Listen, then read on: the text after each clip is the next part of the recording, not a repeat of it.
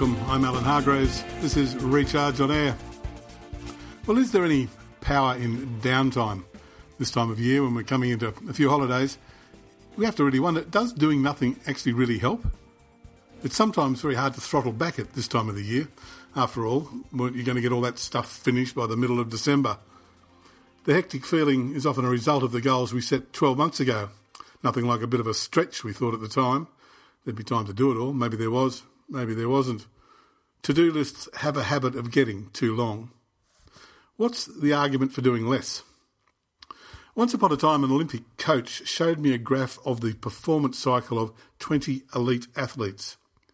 Those who scheduled periods of total abstinence from their training regime consistently recorded levels of peak performance higher than those who didn't. Well, that's probably no surprise. Living things perform better after a rest.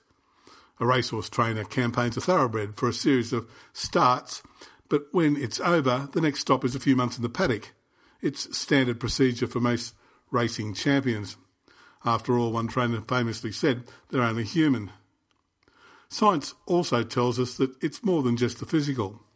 When we rest, the brain is anything but idle.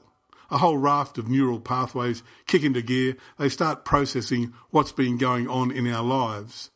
Mental and emotional rest is crucial for everything from consolidating recent learnings to clarifying your next best action.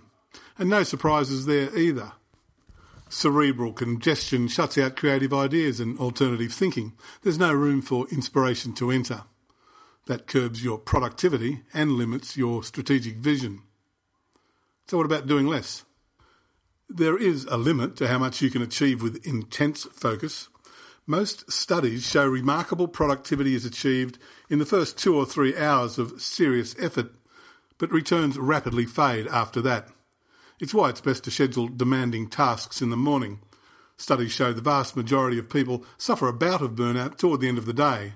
That's a time for more flexible activities that require less rigid attention. The cycle, however, isn't just a daily one.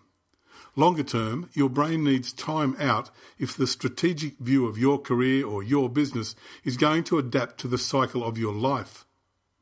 Take the so-called crisis at the summit, a syndrome in which high-flying executives suddenly find themselves sidelined.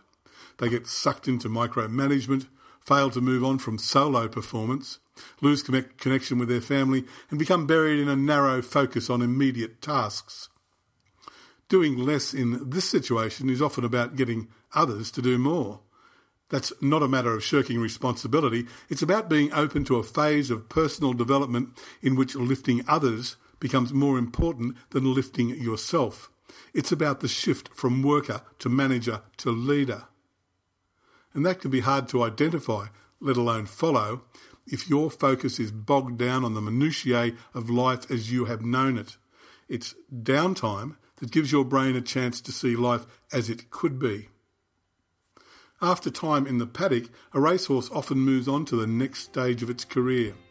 Like well-rested humans, they can then step up to a more important race in their next campaign. I'm Alan Hargraves. This has been Recharge on Air. Thank you for listening.